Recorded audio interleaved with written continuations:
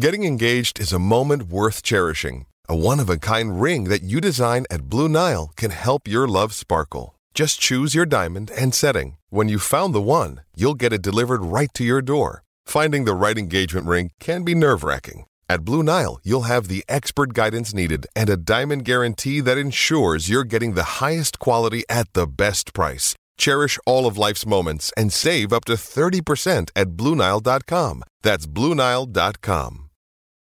Does Monday at the office feel like a storm? Not with Microsoft Copilot. That feeling when Copilot gets everyone up to speed instantly? It's sunny again. When Copilot simplifies complex data so your teams can act, that sun's shining on a beach. And when Copilot uncovers hidden insights, you're on that beach with your people, and you find buried treasure. That's Microsoft Copilot. Learn more at Microsoft.com/AI for all.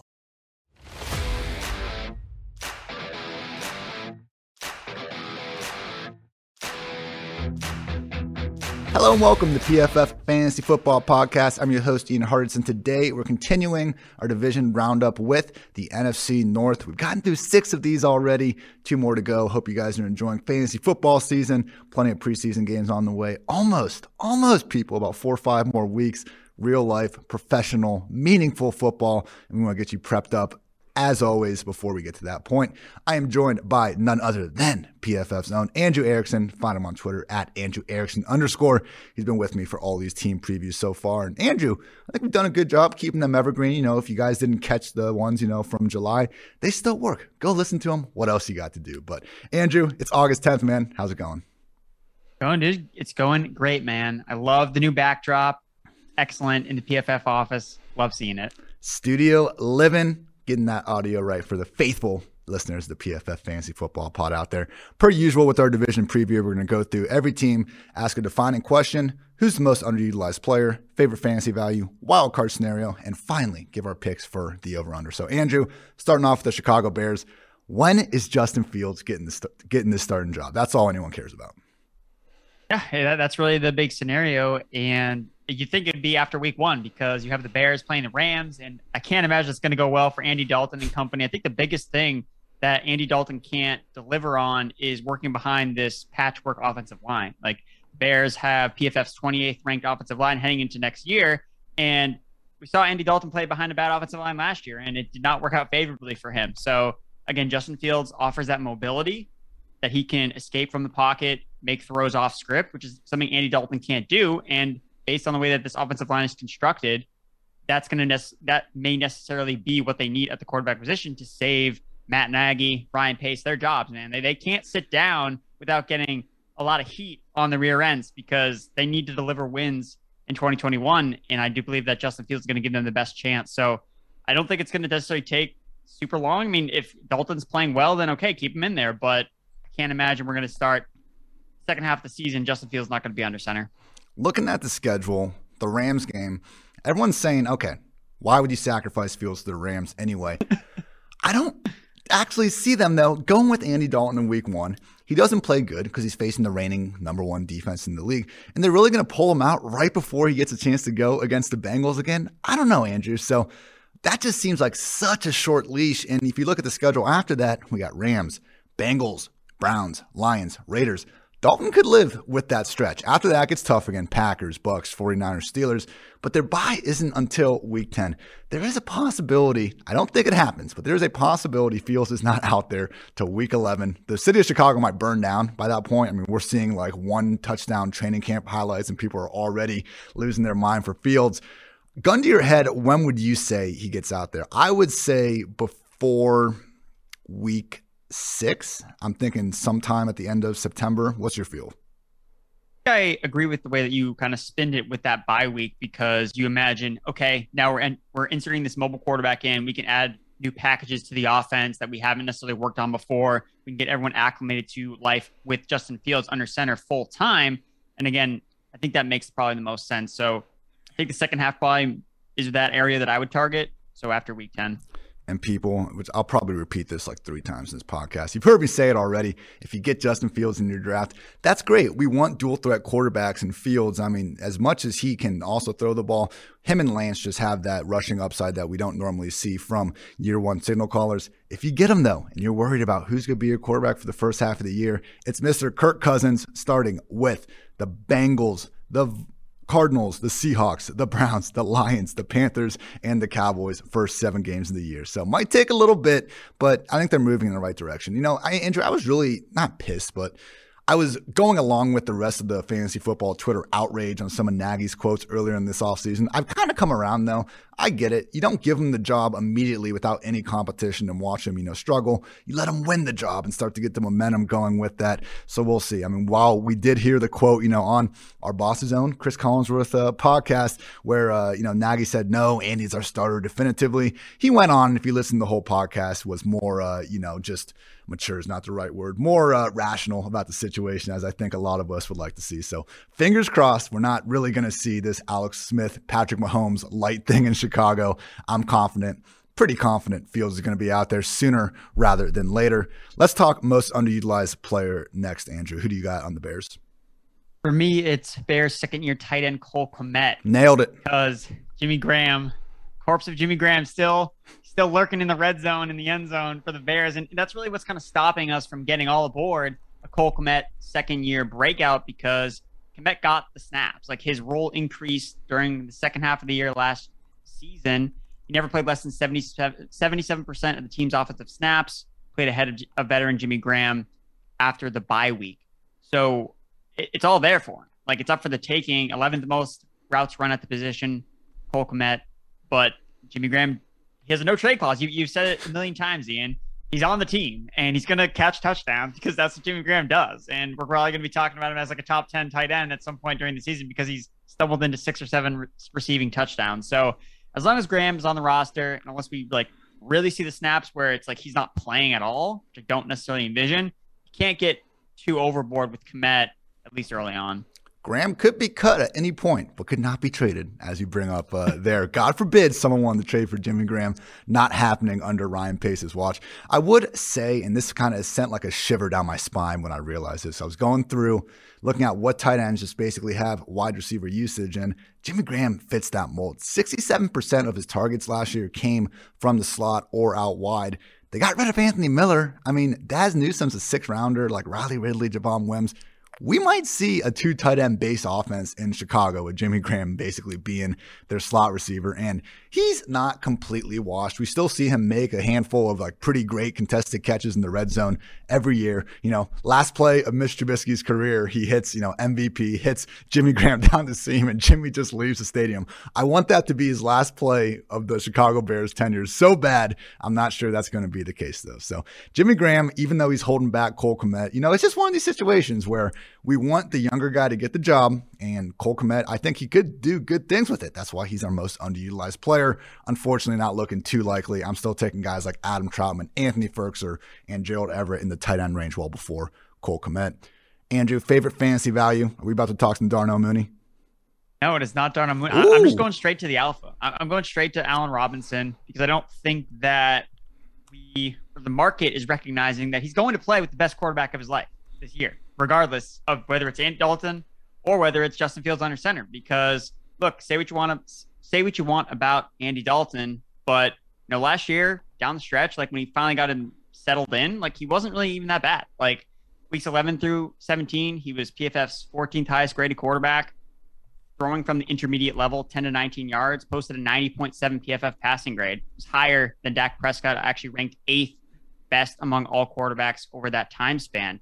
Last season, Robinson was 4th in targets and PFF's 4th highest graded receiver on targets thrown in that intermediate level, 10 to 19 yards downfield. So I think that we're going to see this offense throw the ball a ton with Andy Dalton under center. That's what we saw with Matt Nagy when Nick Foles was the quarterback and when Matt Nagy was actually calling plays last year before he gave up play calling duties, and then they really turned the script to like giving the ball to David Montgomery a lot more in the running game. So I think the volume is going to continue to be there for Allen Robinson.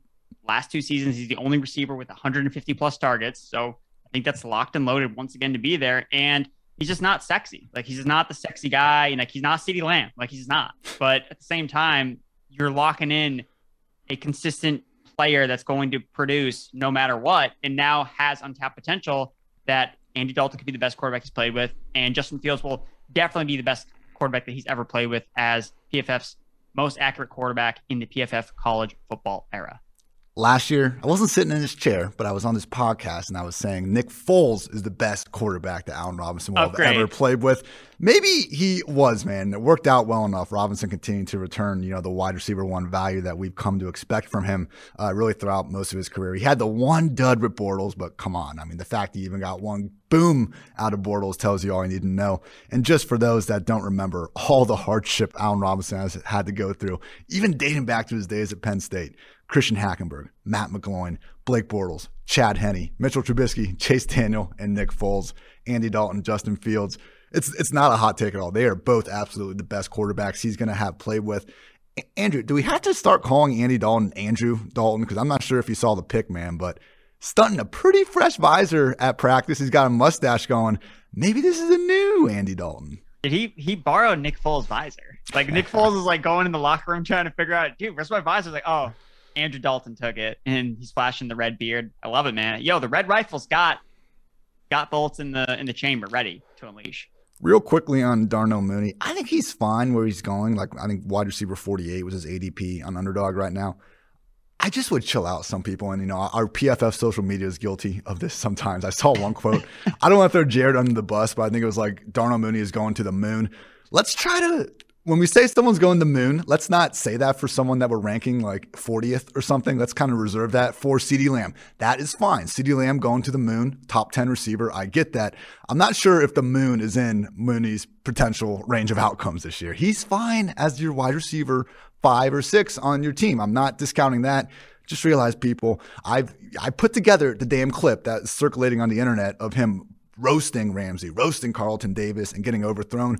Those are his highlights, basically, man. Like, that's not great when your top 2 highlights are missed passes. I know he should have, the ball should have been on him, but we're still looking at a guy that last year, 128 qualified receivers, ranked 85th in PFF receiving grade, 103rd in yards per route run, 52nd percentage of catchable passes caught.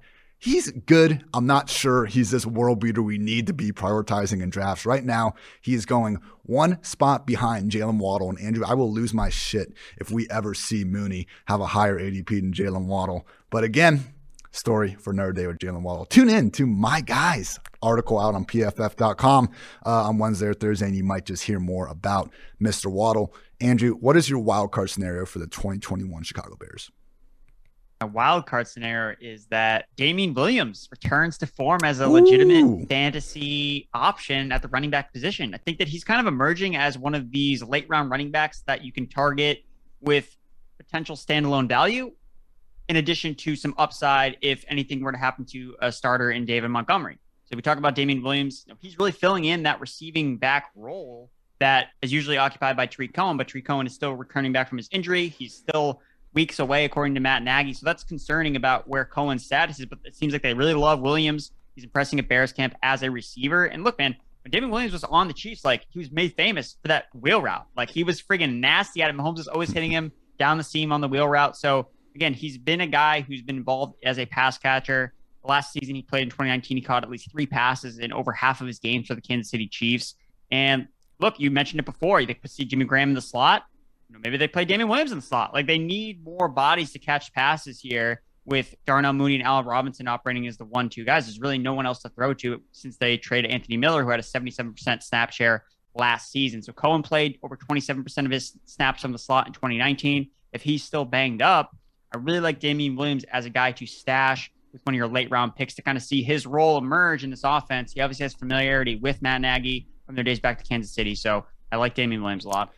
So I had the potential wild card being Montgomery continues to have full control of the backfield. So we're on the same page with, like, this backfield. We don't really know what the splits are going to be like because Tariq Cohen right now is out of training camp. And, Matt Nagy suggested here recently, this past Tuesday on August 3rd, it's about a week ago, he said that Cohen is weeks away from being activated, hobbling out there on the sideline. And for those that just think that, hey, who cares if Tariq Cohen's back? He's not any good.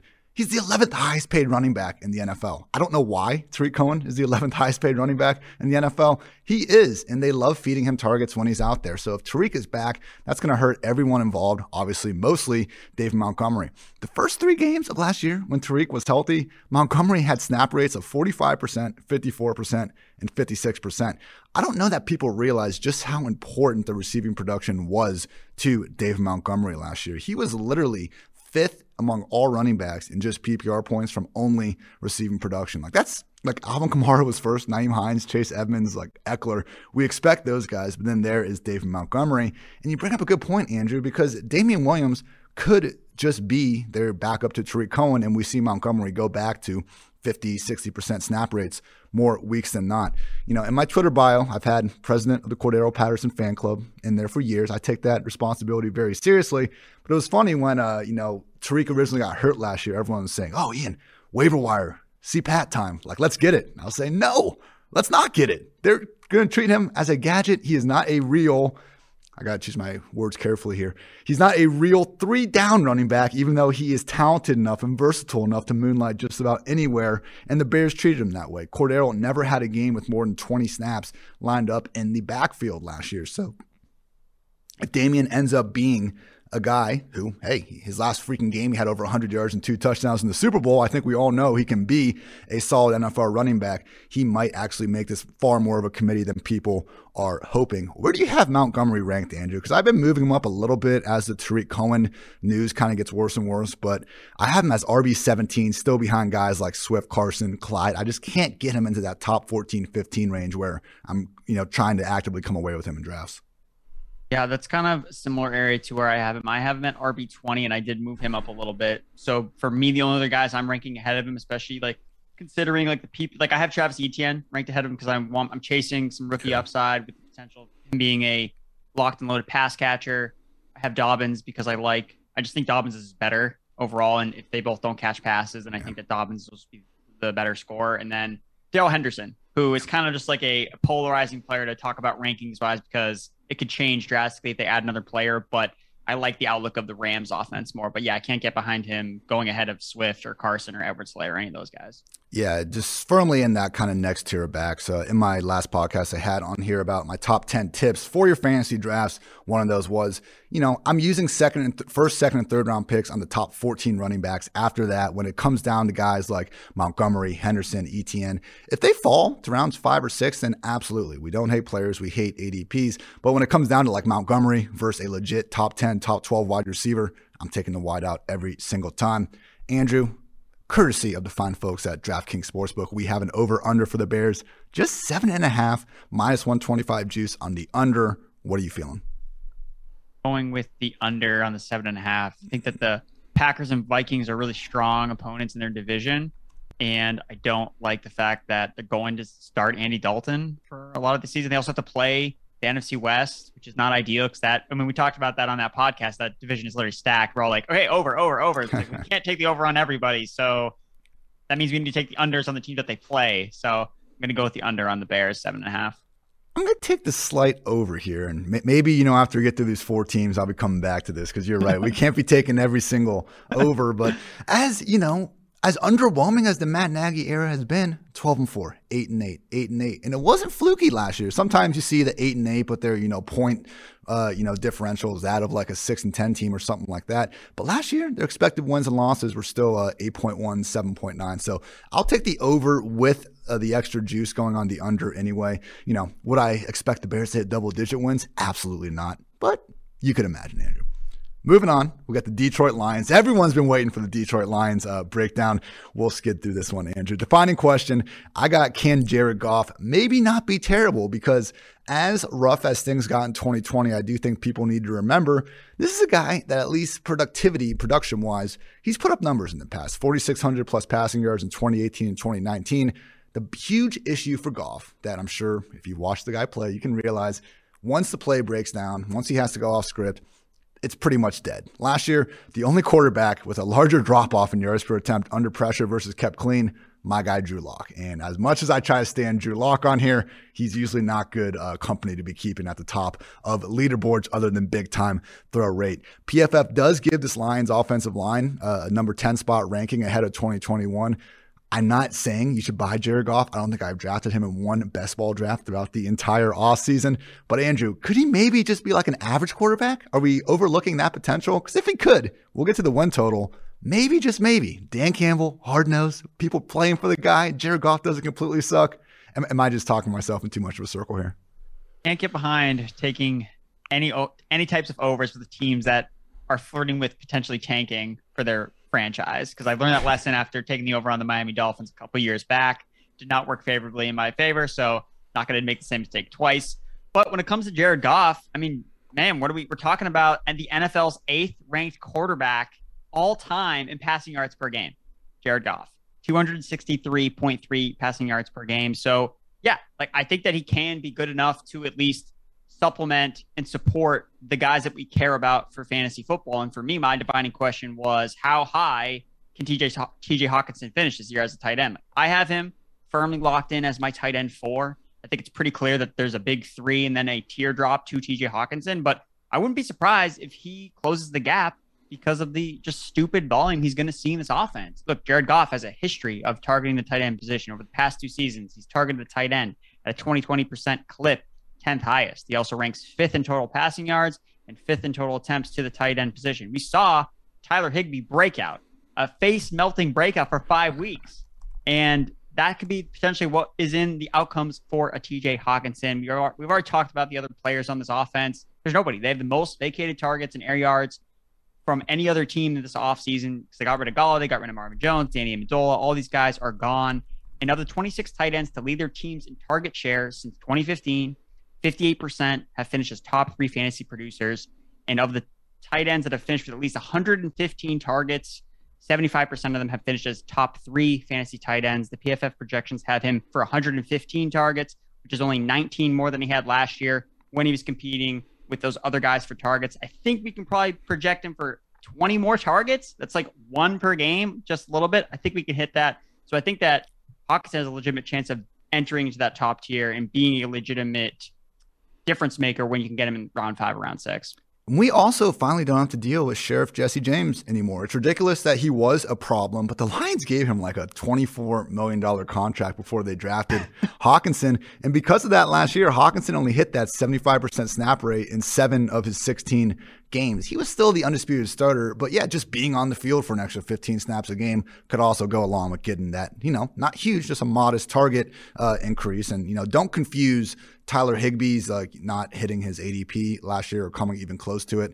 That wasn't on Goff necessarily. That was on Gerald Everett, making that a 2 tight end offense. Won't be the case here in Detroit. Andrew, let's talk most underutilized player. We're talking DeAndre Swift, right?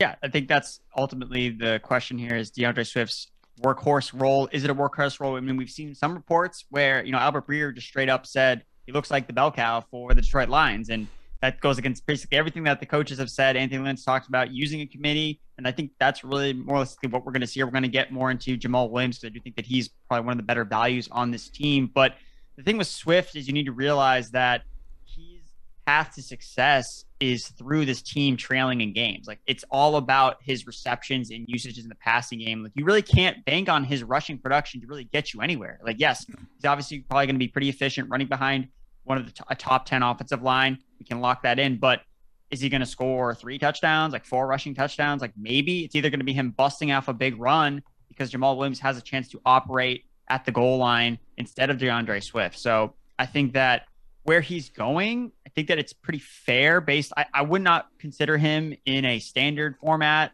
Half point PPR, he's not nearly as valuable. In a full point PPR, yes, I think Swift is a legitimate RB2 that you can definitely lock and load every single week, especially when you can look at the lines and be like, yeah, they're going to be trailing in this game. I can feel more confident about DeAndre Swift. This coaching staff is basically coming from other systems that use 2 running back systems. So Dan Campbell's coming from the Saints, obviously Kamara and Latavius Murray, and then Anthony Lynn's coming from the Chargers, where it was Melvin Gordon and Austin Eckler. So, I mean, we've seen guys like Austin Eckler and Alvin Kamara obviously succeed with just unlimited snaps, like playing just like a 60% snap share. So there is a path where Swift can deliver, but don't draft Swift thinking, okay, I got a top 5 running back, like top 10 running back. I don't think that's just in his ceiling, just based on the fact that this offense overall is not going to be impressive. Yeah, the path to success is 100% revolving around the pass game usage, and he is one of only 10 running backs PFF projects to get at least 60 targets next year. You know, it's not the end of the world if Jamal Williams is going to be really involved in this offense. And the quote that, rocked the fantasy football Twitter world back in the middle of May from new offensive coordinator Anthony Lynn, Jamal is what I call a classic A-back. My A-backs are normally my bigger backs. I can leave those guys in there for all 3 downs. My B-back comes in. He's a guy that sometimes I want to use in space more. He's my speed and space guy. If he's just trying to call Swift his new Austin Eckler, that's fine. Like, that's great. We'll get all these receptions in full point per reception formats, and we'll be vibing. I mean, Adrian Peterson already led this backfield in carries last year, and Swift still returned RB16 value in full point per reception. That's what we need. That's where he is the most special. Last year, only Kamara, James White, Myles Gaskin, Nyheim Hines, and Austin Eckler averaged more yards per route run than DeAndre Swift. So I would just say, I mean, Anthony Lynn, he has a nice little history here of the RB1s. Shady turned in an RB4 performance. Melvin Gordon went RB6, RB5, Eckler RB6, and RB12 in PPR points per game. 5 years running of having a top 12 PPR back. Here's to hoping Swift can continue that trend. Andrew, now we're going to talk about the other back, because our favorite fantasy value, it's got to be Jamal Williams. Yes, it's Jamal Williams. And if you haven't checked out some of his mic'd up practices from training camp, go check it out on Twitter, because the dude is absolutely hilarious. He's so fun to root for and cheer for. So again, he's also a great value in fantasy football. So you really have no excuse for not leaving your draft with some Jamal Williams exposure, because he's going to have a role in this offense. You can't say that about a lot of backup running backs. And at the same time, he also possesses a 3-down skill set like we saw last year when Aaron Jones missed some time. Week 7 and 8, Williams averaged 18.8 fantasy points per game, 21.4 expected fantasy points per game. And he finished last season PFF's 8th highest graded rusher. Like, he has steadily increased his ability and talent as a running back since entering the NFL. And yes, he's been next to this supreme talent in Aaron Jones this entire time. So yes, he has not nearly been, in the spotlight as a feature running back, because he really wasn't that good to start his career. He wasn't. But he's gotten a lot better, and he's improved, and he's earned a spot on this new Lions offense. And I do think that he's going to have a role. He's going to have a couple of weeks when maybe the Lions are playing in more competitive games. There's obviously going to be scenarios where he gets game scripted out, and it's going to be the DeAndre Swift show. But look, man, I'm for Jamal Williams, and I absolutely love the nicknames that they've given each other, Swifty and Swaggy, for DeAndre Swift and Jamal Williams. Love it. Getting Swifty out here as always. People, say it with me. Jamal Williams is a flex with benefits. As always, I got to keep giving credit to Mike Wright, Fantasy Footballers. Came up with that fantastic phrase, but it's completely true for him. A.J. Dillon, James Robinson, Kenyon Drake, Latavius Murray. These guys were, okay, we're getting 10 to 12 combined carries and targets per week. You're not firing them up in your RB1, but you can live with that on a flex in the right matchup, particularly as bye weeks start to come in. And God forbid something happens to Swift, we have a running back that we know can operate on all 3 downs if asked to do so. So, Andrew, like A.J. Dillon, Jamal, Robinson, Drake, and Latavius, those guys I just listed, and there's a few more. I'm taking them ahead of like Tony Pollard and Alexander Mattison, who might have a better best case scenario, but there's also a chance that we just get nothing from them throughout 17 games. I mean, maybe, best ball land if you're just shooting for pure upside and you're saying, you don't have Zeke and you're saying, hey, just Tony Pollard, if he gets to start 12 games, like he's going to absolutely ball the hell out. But I feel like, again, these flexes with benefits, we need to put them a tier above just more the true handcuffs. Do you agree?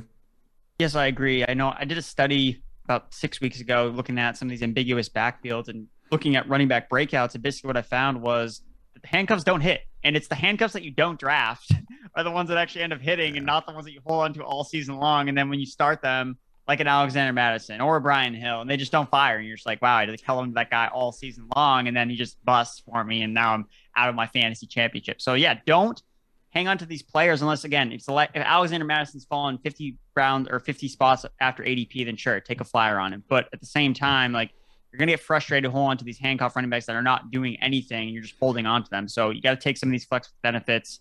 That's the plan that I plan on using. And people just, handcuffing, don't handcuff your own players. And if you already know this, then, excuse me. But if you don't, the theory behind it is this. If you draft Ezekiel Elliott in the first round and you draft Tony Pollard in the 11th, the only way Pollard works out is if Zeke busts. And if your first round pick busts, you're pretty much screwed as it is. So if you have Zeke in the first and it's between Pollard and Madison later, I'm taking Madison because that just gives you a better overall upside for your lineup. It's first or last. We're not trying to, do whatever we can to finish in the middle of the pack. So just keep in mind handcuffing. It's okay more, I think, I've talked about this, I'm more willing to do it at the end of drafts. If we can get, earlier in the offseason, I was messing around with the idea of like Jameson Taysom as my last 2 picks in best balls because while, using your first and 10th pick, if the first one doesn't work out, like that's a problem. If your 15th round pick doesn't work out and the 16th round one does, okay, then I think we can talk a little bit more about it. But in general, do not handcuff your own guys if the top player is costing you a top 3-4 round pick. Andrew, you could go a million directions in this one. I feel like I usually have a good grasp on, what questions we're on the same page with, and I can already tell we are going to be off on this one. What is your wild card scenario for the 2021 Detroit Lions? We see a top 24 wide receiver kind of break out of this receiving corps. Who though? That's the problem. Right. Like we're trying to figure out who it could potentially be. So I have my guy's Quintez Cephas. I mean, he did make that sick one-handed catch that was on the Twitter sphere. So, but I liked him before he became famous before that catch. I just like that. I like his film when I went back and watched Quintez Cephas. He had the highest passer rating when targeted last year among all the 2020 rookies, 120.4. And the guy saw 9 targets in the first week of his career 10 as a rookie. 10 targets. Excuse me. Sorry, Cephas. Don't mean to do you dirty like that. But that's telling you that he was doing something right. That Matthew Stafford was looking for him early on. And again, the guy was probably shocked, and that's why he didn't produce with those 10 targets because he's like, oh my God, they're throwing me the ball. I was not ready for that, but he improved down the stretch, and I liked seeing that from him. The issue is right now the rotation is it looks like it's Tyrell Williams, Rashad Perryman, and Amon-Ra St. Brown are the 3 starting wide receivers. So again, Cephas is buried. Like I really don't think you should feel obligated about drafting any of these players. I mean, you want to take a shot on Amon-Ra St. Brown or Tyrell Williams. I think those are probably the 2 guys that are probably start. But at the same time, I mean, if they're not producing, they're going to start to rotate Cephas in a little bit more. I think that he's going to be the guy that I kind of have my eye on during the season. Somebody you want to look for to on the waiver wire because look, Tyrell Williams, like I get he has a connection with Anthony Lynn back to the Chargers, but I mean, the guy hasn't caught more than 50 passes in a season since 2016.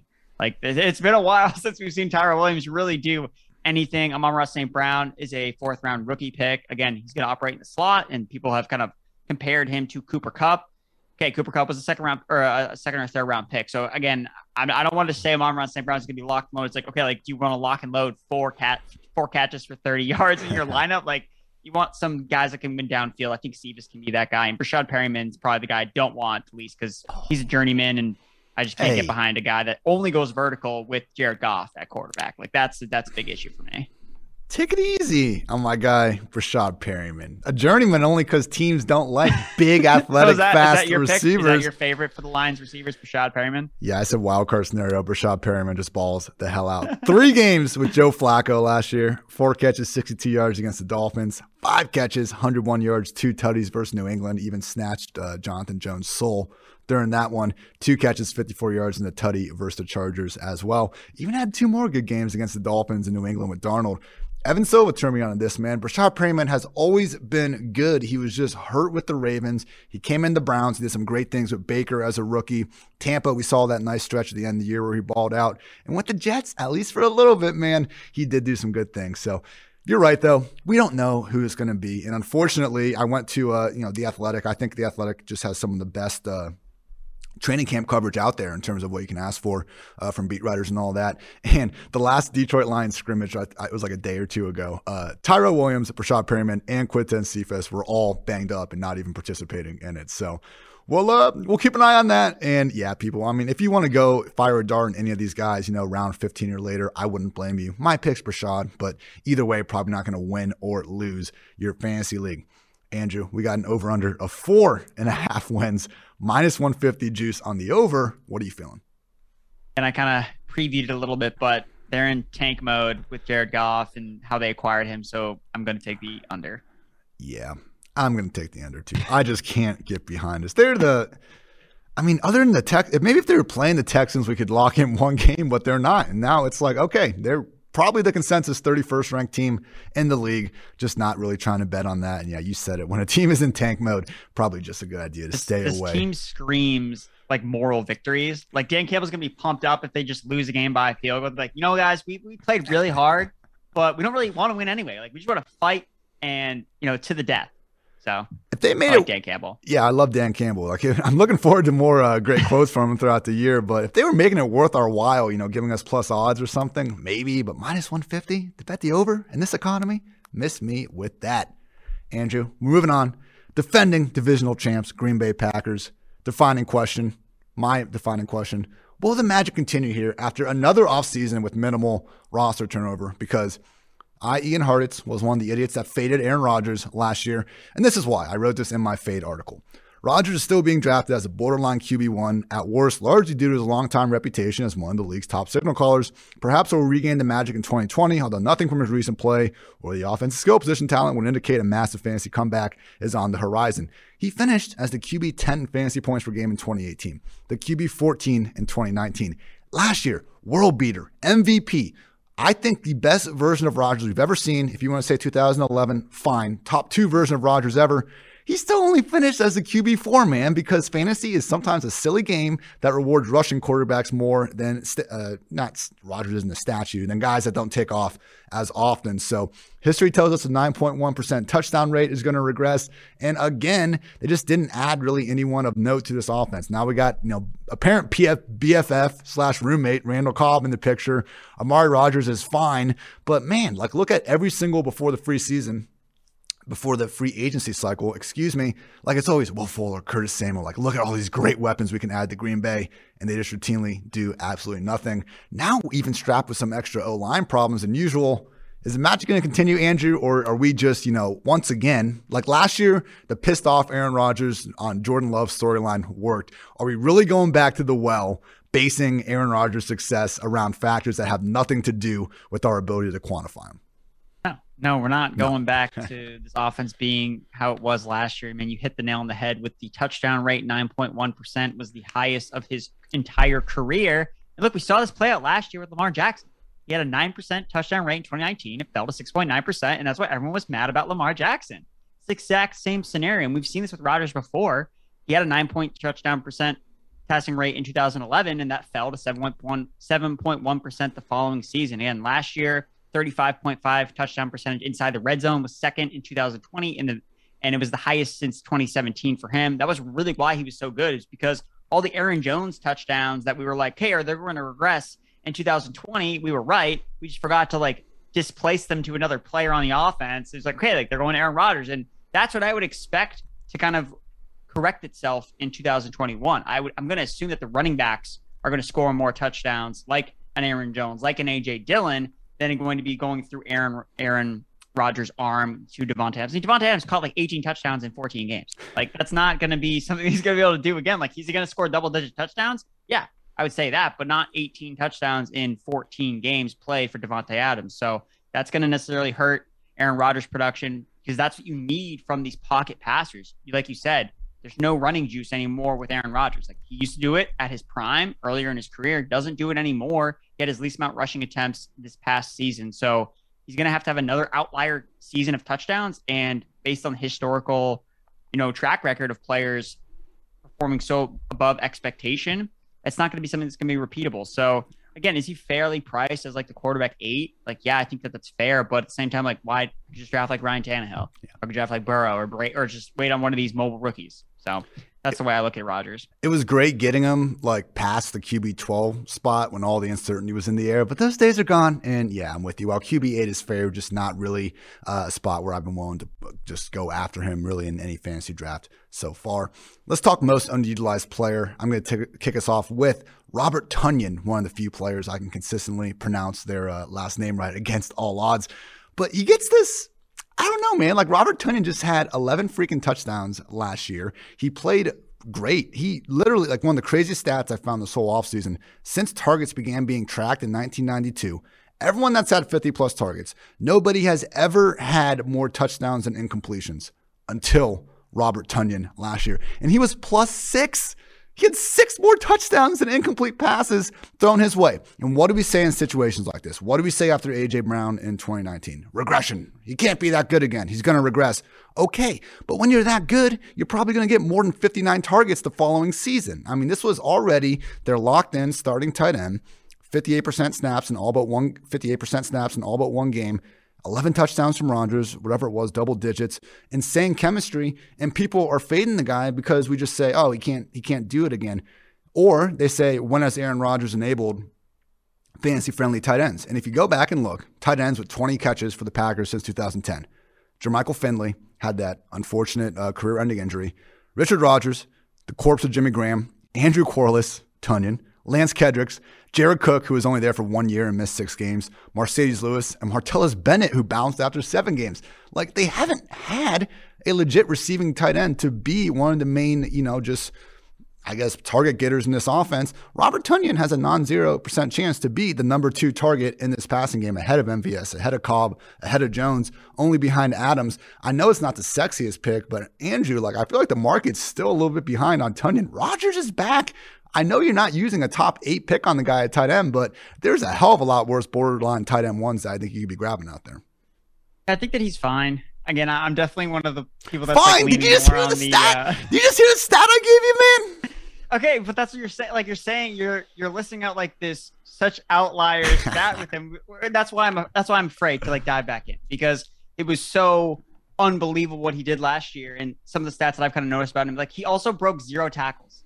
After all of his catches, broke 0 tackles. So Robert Tunyon, we gotta get a Robert Tunyon Yak account going. There's so many weird things about his season last year. Again, none of the peripheral metrics like yards after the catch per reception, missed tackles forced per attack. I guess I'm not so sure. Okay, yes, he does see more targets, but what does he do with them? That, I guess that's my concern with him. I don't know how much he's going to generate on his own.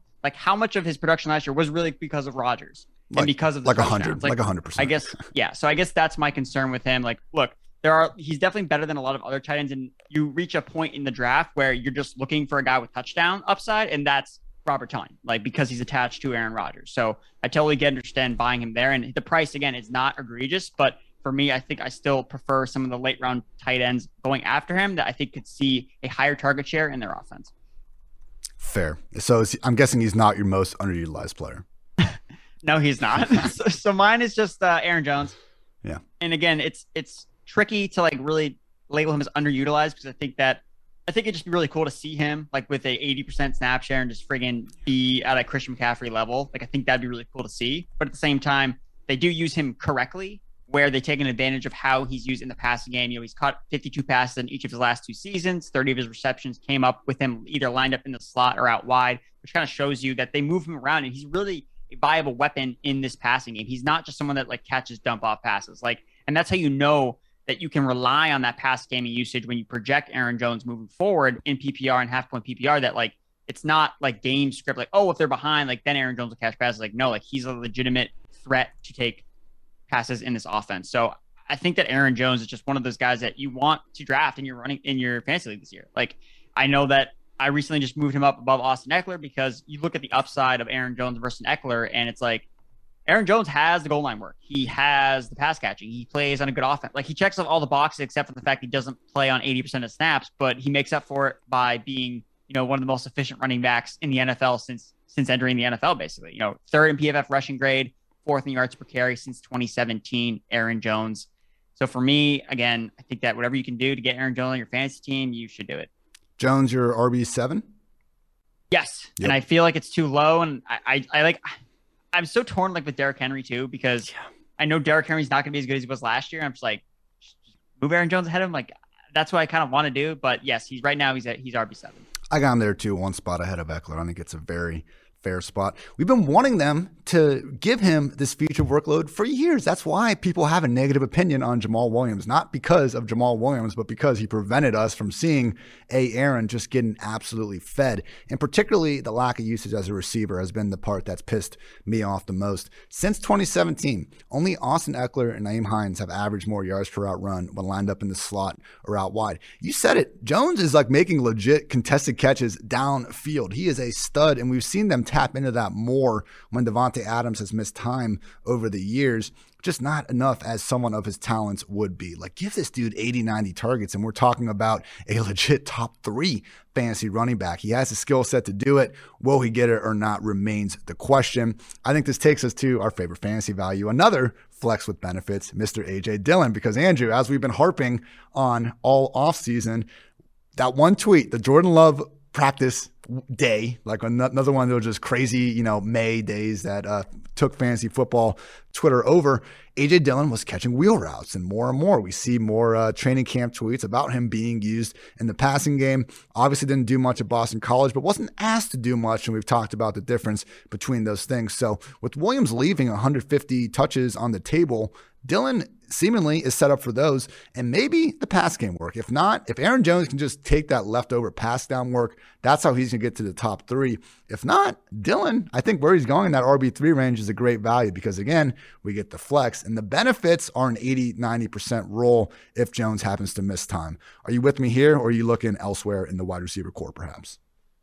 Yeah, I had A.J. Dillon as my wild card as a player that, if Aaron Jones gets hurt, he could potentially take over the backfield. Like, he has, again, flex with benefits. Like, and these are the running backs you want to make sure you target, and you don't need to go out of your way to get these guys. Like, they're all available at a good price in the double-digit rounds. It's really like rounds 9 through 11 is kind of like that sweet spot where you find a lot of these types of running backs like an A.J. Dillon. So I love the call there. My fantasy value pick was Randall Cobb, because I think that he should be viewed as the clear wide receiver to own outside of Davante Adams in this offense. And it sounds kind of weird because Lazard is there, MVS is there. They drafted Amari Rodgers. So why would you go back to Randall Cobb? It's because Aaron Rodgers trusts this guy. He literally lives at his house. It's the Antonio Brown, Tom Brady thing all over again. And we saw how that happened with Antonio Brown. Antonio Brown was seeing as many targets as freaking Mike Evans and Chris Godwin. And Antonio Brown was barely even drafted last year. So look, Randall Cobb is probably going to still be a guy that's like not going to rise in most like home league ADPs because of the fact that he was just kind of added to the player pool. Like, so, I mean, he wasn't even in my rankings like at all. I'm like, I'm not ranking Randall Cobb on the Houston Texans. Like, I'm not doing that. But the minute that he lands in Green Bay, it's like, oh man, like what could this potentially be? And you look at how he did last year. I mean, I figure, at age 30 that Randall Cobb, as he washed up, so I kind of looked at his numbers and he actually, from the slot, he has the 3rd highest passer rating generated in the last 2 seasons. So that's without Rodgers. And if you look at Rodgers the past 2 seasons, he has the PFF's 3rd highest passing grade targeting the slot. So with Cobb locked and loaded in the inside, I think that he's going to see a lot of efficient targets. I think that's going to make him the player that you want in this offense behind Davante Adams. It's going to be him or MVS. And we kind of flip-flopped fantasy values and wildcard scenarios here because my wildcard scenario is MVS actually becoming a thing here. Potential 4th-year breakout. Maybe, just maybe. We saw the booms, and I know there were some busts. I've seen the drop compilations. The one against the Eagles was my favorite. Rodgers throws this absurd 60-yard bomb to MVS, hits him in the chest, goes to the ground. And 10 seconds later, I counted it, 10 seconds later, they just show Rodgers hasn't moved, just staring at the same spot MVS dropped the ball. It's concerning to me that we haven't, when Rodgers basically says, I'm not playing for Green Bay again unless Randall Cobb comes back. And then he says, oh, and also like you guys cutting Jake Kumaro, who's the 2nd best wide receiver in training camp, like back-to-back like shots at MVS without specifically saying his name. It's problematic. We have been getting some good training camp reports though. And this is from Matt Schneidman from The Athletic, who said Valdes-Scantling's hands have been noticeably better so far in camp. If he keeps this up, he's the clear-cut number 2 wideout behind Davante Adams. MVS isn't just a deep ball threat anymore. One of those, we'll believe it when we see it type situations. But man, even towards the beginning of the offseason, I've been happy to put MVS on some best ball rosters, rounds 14, 15 and on. He's the perfect player we look for. He's either going to give you a touchdown, 50-plus yards, maybe even flirt with 100-plus as he did on 2 separate occasions, or nothing, and he's not starting in your lineup anyway. So you could do worse, particularly, if you have Aaron Rodgers already, I don't see why you wouldn't be spamming some of these wide receivers with your late-round picks. Andrew, our over-under set at 10, minus 140 juice on the over. How are you feeling about the 2021 Green Bay Packers? I'm still going to go over here because I do think that having Aaron Rodgers there, even if his numbers decrease, I don't think the overall offensive output is necessarily going to decrease that substantially because he showed last year that he can still operate this offense at a high level. So I think that the offense is still going to be good. It's going to be above average. So I'm going to roll with the over here. Yeah, Matt LaFleur, someone that we've given a lot of shit over time, but back-to-back years, first year as the head coach, 13 wins in each year. Obviously, Aaron Rodgers is mostly responsible for that, but we did see that perfect marriage between him letting Rodgers make the absurd throws that only Aaron Rodgers can make a lot of times. Okay, I know Mahomes can do it too. Chill out, Chiefs fans. But perfect marriage between that and also setting himself up for some easy success. And that's why our own Eric Eager actually ranked Matt LaFleur as the best play caller in the NFL after the 2020 season. So I will also take the over. I'm just surprised it's not, closer to 11 and a half. I feel like they could still get pretty even action on both sides with that number set down at 10. I am happy to take the over there. Before we get into the next segment, people, I want to give a shout out to our friends at Fantrax. Fantrax is free fantasy football league managers, the most customizable, easy to use, and feature-rich platform in the entire industry. PFF is gearing up to play our leagues on Fantrax this season. My favorite part about it, you can customize your leagues however you want. So get the kickers the hell out of here where they belong. If you're coming from another site, that's no problem. Fantrax can import any of your current leagues completely free. Sign up and play now at fantrax.com/PFF and get a chance to win a trip to any regular season game this year for you and your entire league. Make your league on Fantrax and then head out to a free Las Vegas Raiders games with your buddies. That's fantrax.com/PFF, the home of fantasy sports. And also, people, college football season is just around the corner. Quinn Ewers and your Ohio State Buckeyes looking like the team to beat, maybe. I don't know. I'm just an ignorant Buckeye fan. Don't mind me. But anyway, to celebrate, DraftKings Sportsbook, America's top-rated sportsbook app, is putting new players in the center of the action with $200 in free bets instantly if you bet $1 or more on any college football game. DraftKings Sportsbook is safe, secure, and reliable, located right here in the United States, so it's easy to deposit and withdraw your money at your convenience. So download the DraftKings Sportsbook app now. Use promo code PFF to receive $200 in free bets when you place a $1 bet on any college football game. That's promo code PFF to get your free $200 in free bets instantly. Limited time only. Only at DraftKings Sportsbook. Must be 21 or older. New Jersey, Indiana, or Pennsylvania only. New customers only. Restrictions apply. See DraftKings.com/sportsbook for details. Gambling problem? Call 1-800-GAMBLER or in Indiana, 1-800-9-WITH-IT. Andrew, we've reached the final team in the NFC North. Your Minnesota Vikings. What's your defining question? My defining question is, can Dalvin Cook be the RB1 overall and not Christian McCaffrey? And I kind of looked at the situation. And I mean, what Cook did last year, third in fantasy points overall, second expected fantasy points per game, first in touches per game. Everything is there for him to potentially be the guy that you want. And again, people were getting disappointed that, oh, I don't have the 101. Like I don't get Christian McCaffrey, but I think that like Dalvin Cook is like basically right on par with what CMC could potentially produce in his offense. And I kind of looked at the offense as a whole.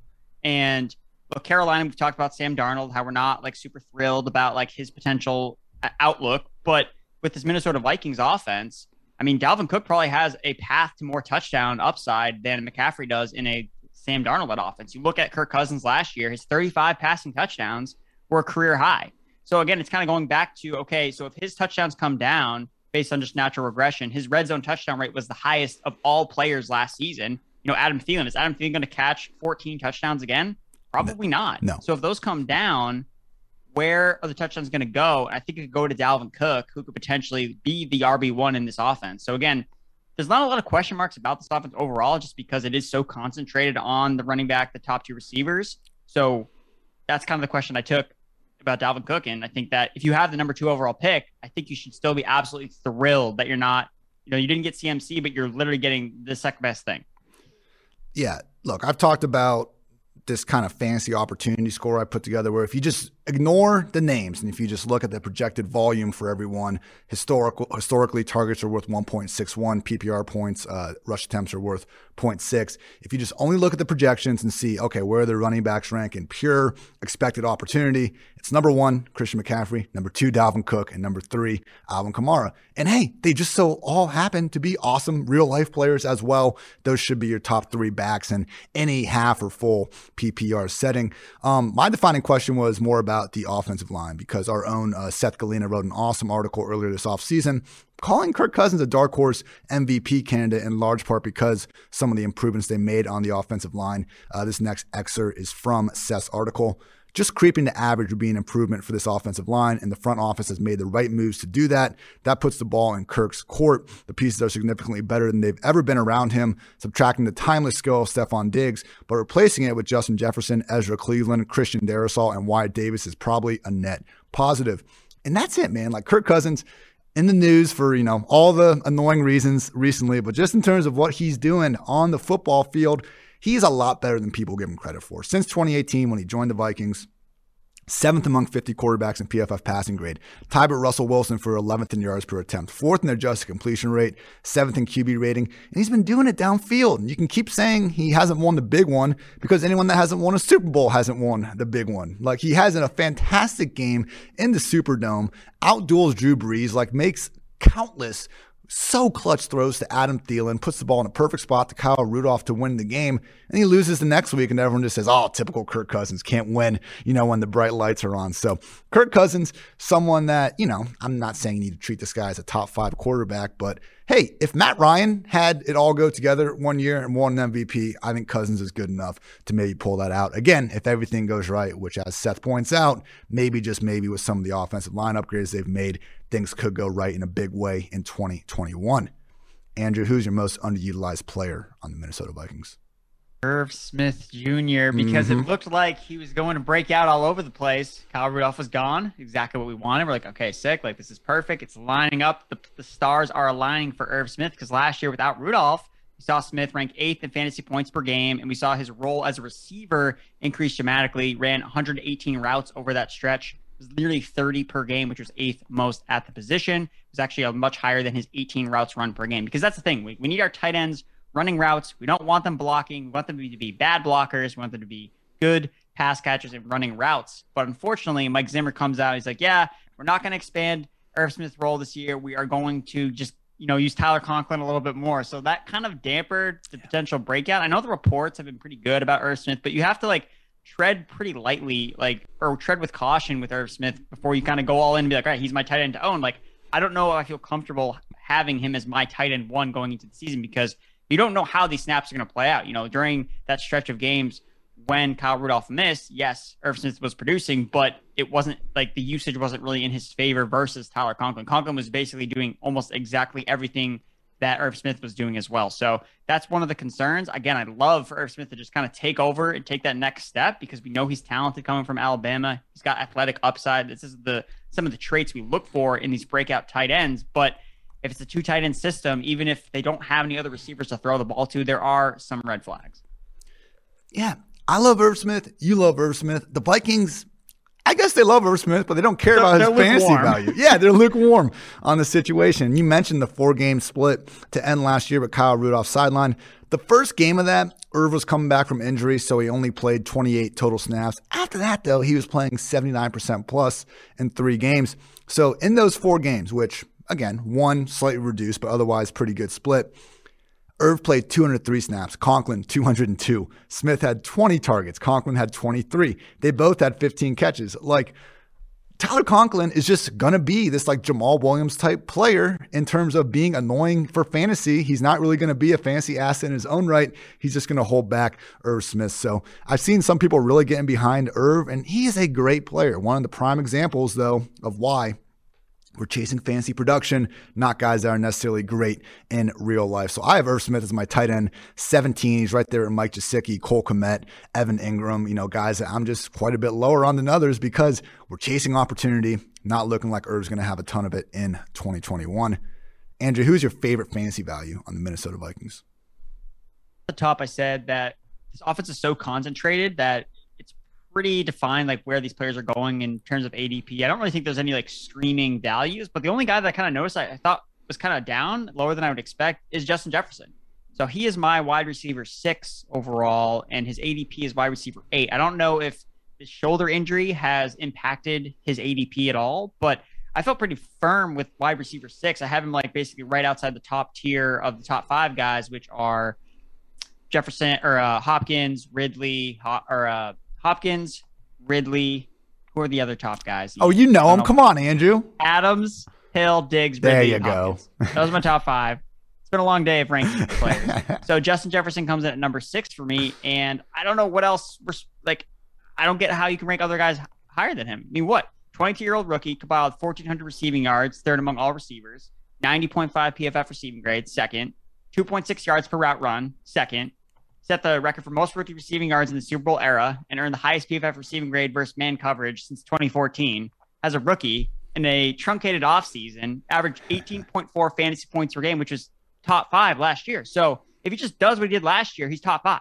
So how is he already being ranked outside the top 5 is something that I don't really understand. So for me, I mean, this guy could take another step forward. I mean, everything out of camp before his injury was this guy looks more explosive than last year. I'm just like, oh my God, like I want this guy on my team. And the fact that I'm a little bit higher on him than the market would imply, I'm thrilled about.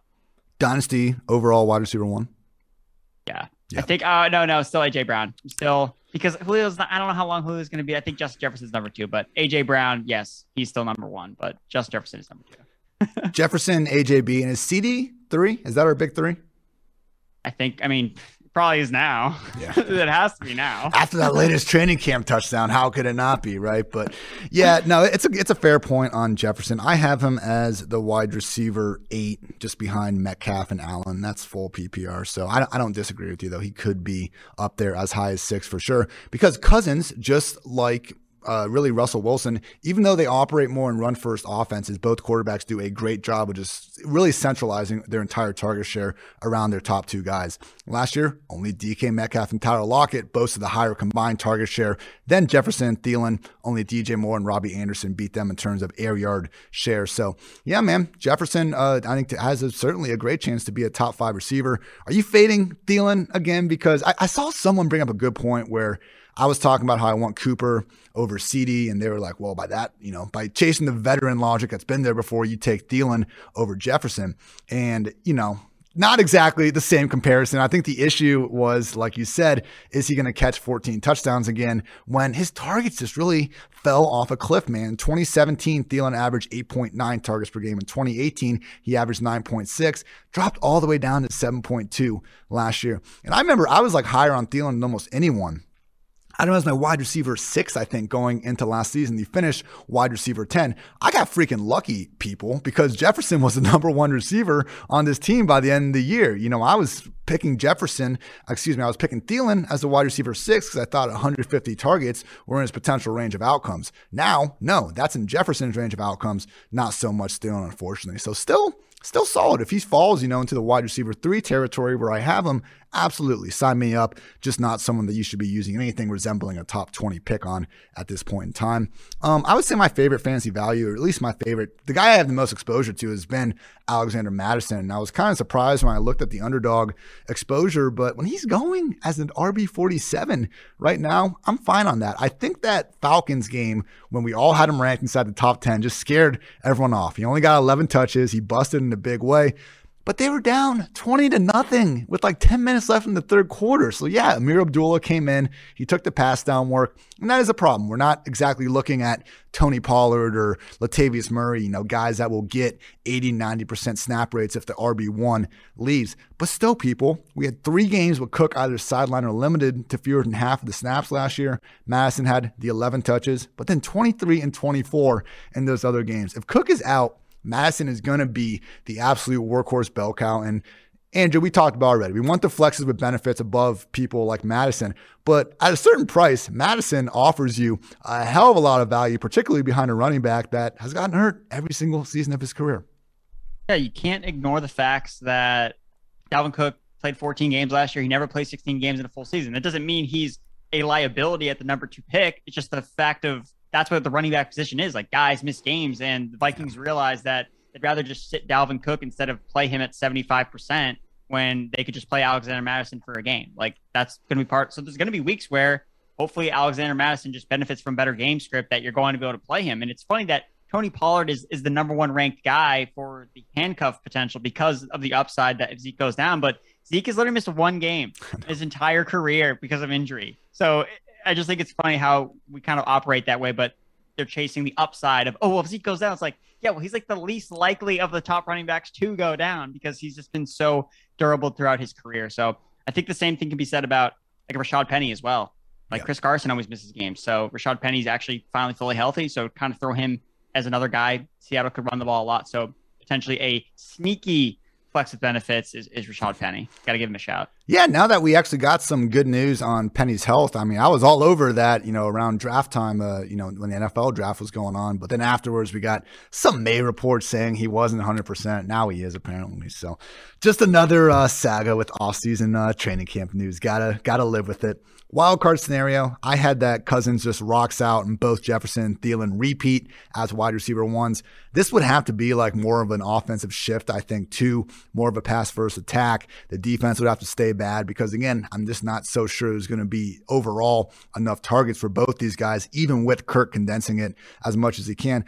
But with that said, man, we know how good Jefferson is. And Thielen, even though the touchdowns are going to fall off, I mean, nothing about his play last year looked like a guy that's just poised to fall off a cliff or anything. So even though, I mean, as an industry, we're pretty low on Thielen. He's like wide receiver 27, 28, I think, mostly ADP-wise. But he could keep balling out. It's not like Thielen's just consistently won, on overwhelming athleticism throughout his entire career. I'm not trying to say that he's not an athlete. I understand you can be white and also a highly athletic receiver in the year 2021. I'm just saying, even though the age is getting up there and stuff, still someone that really for the last year and a half, we've still seen operating as a high-end talent. Just an opportunity where maybe we're wrong. We'll see what it looks like when week one comes along. What are you thinking as a wild card, Andrew? Yeah, just so I can get my take on Thielen, I agree with you that I'm definitely lower on him than other players. I just think there's a lot of other receivers in that range that I kind of want to chase someone that's ascending versus a player that really looks more or less like they're descending based on the fact that now he's going to kind of step back and be the number 2 in the offense when he's been the number 1 last year, at least for the beginning of the season. So I definitely agree with you there. For me, it's okay. So what happens if one of these receivers goes down? Like, who's playing wide receiver for the Minnesota Vikings? Because you have so this is their starters at Saturday's practice because Justin Jefferson obviously got his shoulder banged up, so he's not practicing. Adam Thielen wasn't there. They're starting 4 receivers. KJ Osborne was a draft 5th rounder last year, didn't play a single snap on offense. Amir Smith-Marset, their 2021 5th rounder. Dan Chisna, no idea who that is. And Chad Beebe, who's kind of been on the depth chart for a couple seasons now. Because OBC Johnson tore his ACL, so he's already gone. He's out of the conversation already. So this team could be in trouble if one of their top 2 guys ends up getting hurt at some point. And I think that would actually might be the path for Irv Smith Jr. to actually see an expanded role because I think that they would have to be forced to play him in a pseudo wide receiver role in the slot. So I think that that's something to pay attention to that. Yes, we're concerned about the Tyler Conklin thing, but if one of these receivers goes down, I can't imagine one of these guys is going to step up and have a huge role. D.D. Westbrook they signed. He's coming back from a torn ACL, so he hasn't even really practiced in full yet. So there's a lot of question marks about the receiver thing. And that's something that could really hurt Cousins as well, I think, is if one of their top 2 guys goes down. They have no depth behind them, whereas you have the Buccaneers who have 12,000 wide receivers they could turn to if one of their starters goes down. Irv last year, 28% snaps came in the slot or out wide. Certainly something he's capable of. Good notes on all these banged up receivers. I just hope someone overtakes Chad Beebe, not because I have anything against him. I'm just so tired of every game he gets 1 or 2 catches and the announcer just has to remind us that, oh, his dad is actually Don Beebe, just like Chris Hogan played lacrosse, just like, Matthew Stafford and Clayton Kershaw used to play in the same little league team. We get it. Tell us once or twice and move the hell on. Chad Beebe, Don Beebe's son. End of story. Last time I like D.D. Westbrook. I mean, if he can be healthy, he's he has 2 seasons on his resume, 2018, 2019, 66 catches, over 650 receiving yards, and he's been primarily the slot receiver for the Jags. So theoretically, he would be the guy that they play in 11 personnel when they have Thielen and Jefferson on the outside, because those guys didn't have 50% plus slot snap shares last season. So, but it depends on his health, and most of the time they're going to not even run 11 personnel. They're going to just try to focus on using 12. Former Blitnikoff winner, but I agree. I think Dede has the most upside out of any of those guys, but none of these number 3 receivers are going to be fantasy relevant because Thielen and Jefferson have such a stranglehold on the target share. Andrew, the over-under for the Vikings set at 9. We got -115 going both ways. What are you feeling? I'm going to go with the over here. It really has nothing to do with the offense because I think the offense will kind of be status quo of what they've been, run-centric, but with efficient passing game led by Kirk Cousins. It's really about the defense because last year was uncharacteristically Mike Zimmer's worst defense of his coaching career. It was just so bad, and it's because they had so much overturn from the year prior, and they had guys opting out. And this is a list of all the players that they're getting back this year or have added to their defense. So Daniel Hunter, second in the NFL in pressures and fifth in sacks in 2019, missed the entire season in 2020. Linebackers Anthony Barr, Eric Kendricks, they missed 19 games combined last year. Michael Pierce was their big defensive tackle signing that they were going to use to plug up the middle after losing a guy in free agency. He opted out last year because of COVID. So they didn't even have that player, that big defensive tackle to help stop the run, which is why they were so bad against the run last year. Cameron Dantzler was a rookie that they drafted last season. He started out the season very poorly, but finished as PFF's or one of PFF's highest graded cornerbacks down the stretch. They obviously also added Patrick Peterson and Brashad Breeland. I don't think either of those guys are like elite players, but they needed depth at the cornerback position because they were basically starting all rookies last season. So they got some veteran presence there as well. So I think that the defense is going to be significantly improved. I think that's something to also consider when we talk about this Vikings offense. Like, I don't know if we're going to see this team be an offense or a team that we target for DFS, like shootouts and things like that, because I think they're going to run the ball, and I think their defense is going to be a lot better. So when you cite, oh, the Vikings sucked against, X position last year, I think you might want to take a step back, because I think this defense is going to look way different than it did last year. Also added Patrick Peterson and Brashad Breeland to start at cornerback. I think Peterson is, a shell of his former self, still an upgrade over the guys they were trotting out there in 2020. And yeah, I'm with you. I trust like the Vikings should turn around better than the Titans or the Raiders, some of these other teams that had, pretty huge splits between their offensive and defensive points per game rank, because last year was literally the first time since Zimmer got to Minnesota that didn't have a great defense. He got there in 2014. Their defensive ranks and points per game allowed 11th, 5th, 6th, 1st, 9th, 5th, 29th. So maybe Zimmer, maybe he just lost his fastball. But I think, again, like you said, Danielle Hunter, Michael Pierce, when we have a smart coach getting a lot of great players back, and then, just getting maybe Peterson can have like a Xavier Rhodes like impact in the system, better suited to his talents. Just, again, I don't think he's fully done. Are his days of just locking up the opponent's number one receiver week after week over? Yeah, but I'm sure that Zimmer can, play around what he can still do. I am also taking the over on the 2021 Vikings. 9 just feels low, man. And I feel like, it's just always comes back to people underestimating Kirk a little bit. And I must admit, I am a little nervous myself putting so much stock in Kirk Cousins in at least these first 7 weeks of the season. Again, we didn't even mention that with this, but yeah, people, Kirk Cousins, first 7 games. Don't forget it when you draft Trey Lance and Justin Fields. Takes us right to the division pick. Packers the favorite at minus 160, Vikings at plus 250, Bears plus 550, and the Detroit Lions plus 2,800 for those of you feeling frisky out there. Who do you like, Andrew? Well, I don't want to burn my money, so I'm not going to take the Lions in this certain scenario. So I'm going to go with the Vikings. I like the Kirk Cousins narrative that he just needs one kind of outlier season for him to kind of put himself in, if Matt Ryan could do it. I think that was a really good comparison. If Matt Ryan could do it for 1 year and lead his team, to a Super Bowl or a division championship, I think that Kirk Cousins could probably do it as well. So he's got the weapons, he's got the defense to back him, got the running back. So yeah, I'll take the Vikings at plus 250. Yeah, I'm taking the Vikings as well. Like, call me crazy. I kind of think maybe everything going on in Green Bay this entire offseason, not really a positive for everyone there. Like, it's like Aaron came back. Great. Did anyone even expect him to come back before that? I don't know. And how do they feel about him, probably leaving next year? I don't know. And again, at plus 250 for a very good team. I think those are odds that I am down to clown with. Andrew, we only have one more team preview coming up. It will be the NFC North. We should have that published this Thursday or Friday. You yourself are finishing up your fantastic team preview series on pff.com. How many more you got over there? I just have the AFC North to kind of just wrap up. I got some notes on most of the teams already done, but just publishing it up and then also going back and refreshing some of them. So again, this way you don't search for the Rams and be like, Andrew, like, Cam Akers is not a breakout anymore. Like, what are you doing, man? It's like, no, like, it's been updated. Like, Darrell Henderson has now slid into the breakout section. Cam Akers, I'm sorry, I had to take you out. So going back and updating some of them with some news because they've been out for a while. Want to make sure everybody has the most up-to-date information. Again, news is happening all the time in the NFL, but try to keep things up to date as possible. Great stuff. And as always, people, you can find Andrew on Twitter at @AndrewErickson_. I too am kind of tackling that endeavor with my recent writing. I have an article coming out on Wednesday when you should be hearing this. I went through every single NFL team and just listed the offseason moves. Who did they sign? Who did they trade for? Who did they draft? I just focused on the actionable players at quarterback, running back, wide receiver, tight end. Did a short little blurb. You can run through it and just catch up because, sometimes you just don't remember. Joe Flacco is now a member of the Philadelphia Eagles. And if you just haven't been paying attention to the entire offseason, nice little refresher for you to go in, get caught up ahead of August, ahead of your fantasy drafts, and ahead of real football on its way soon. So thank you as always for tuning in to PFF Fantasy Football Podcast. New episodes out every single day throughout the offseason, and we will be back with more shortly. He's Andrew. I'm Ian. Until next time, take care, everybody.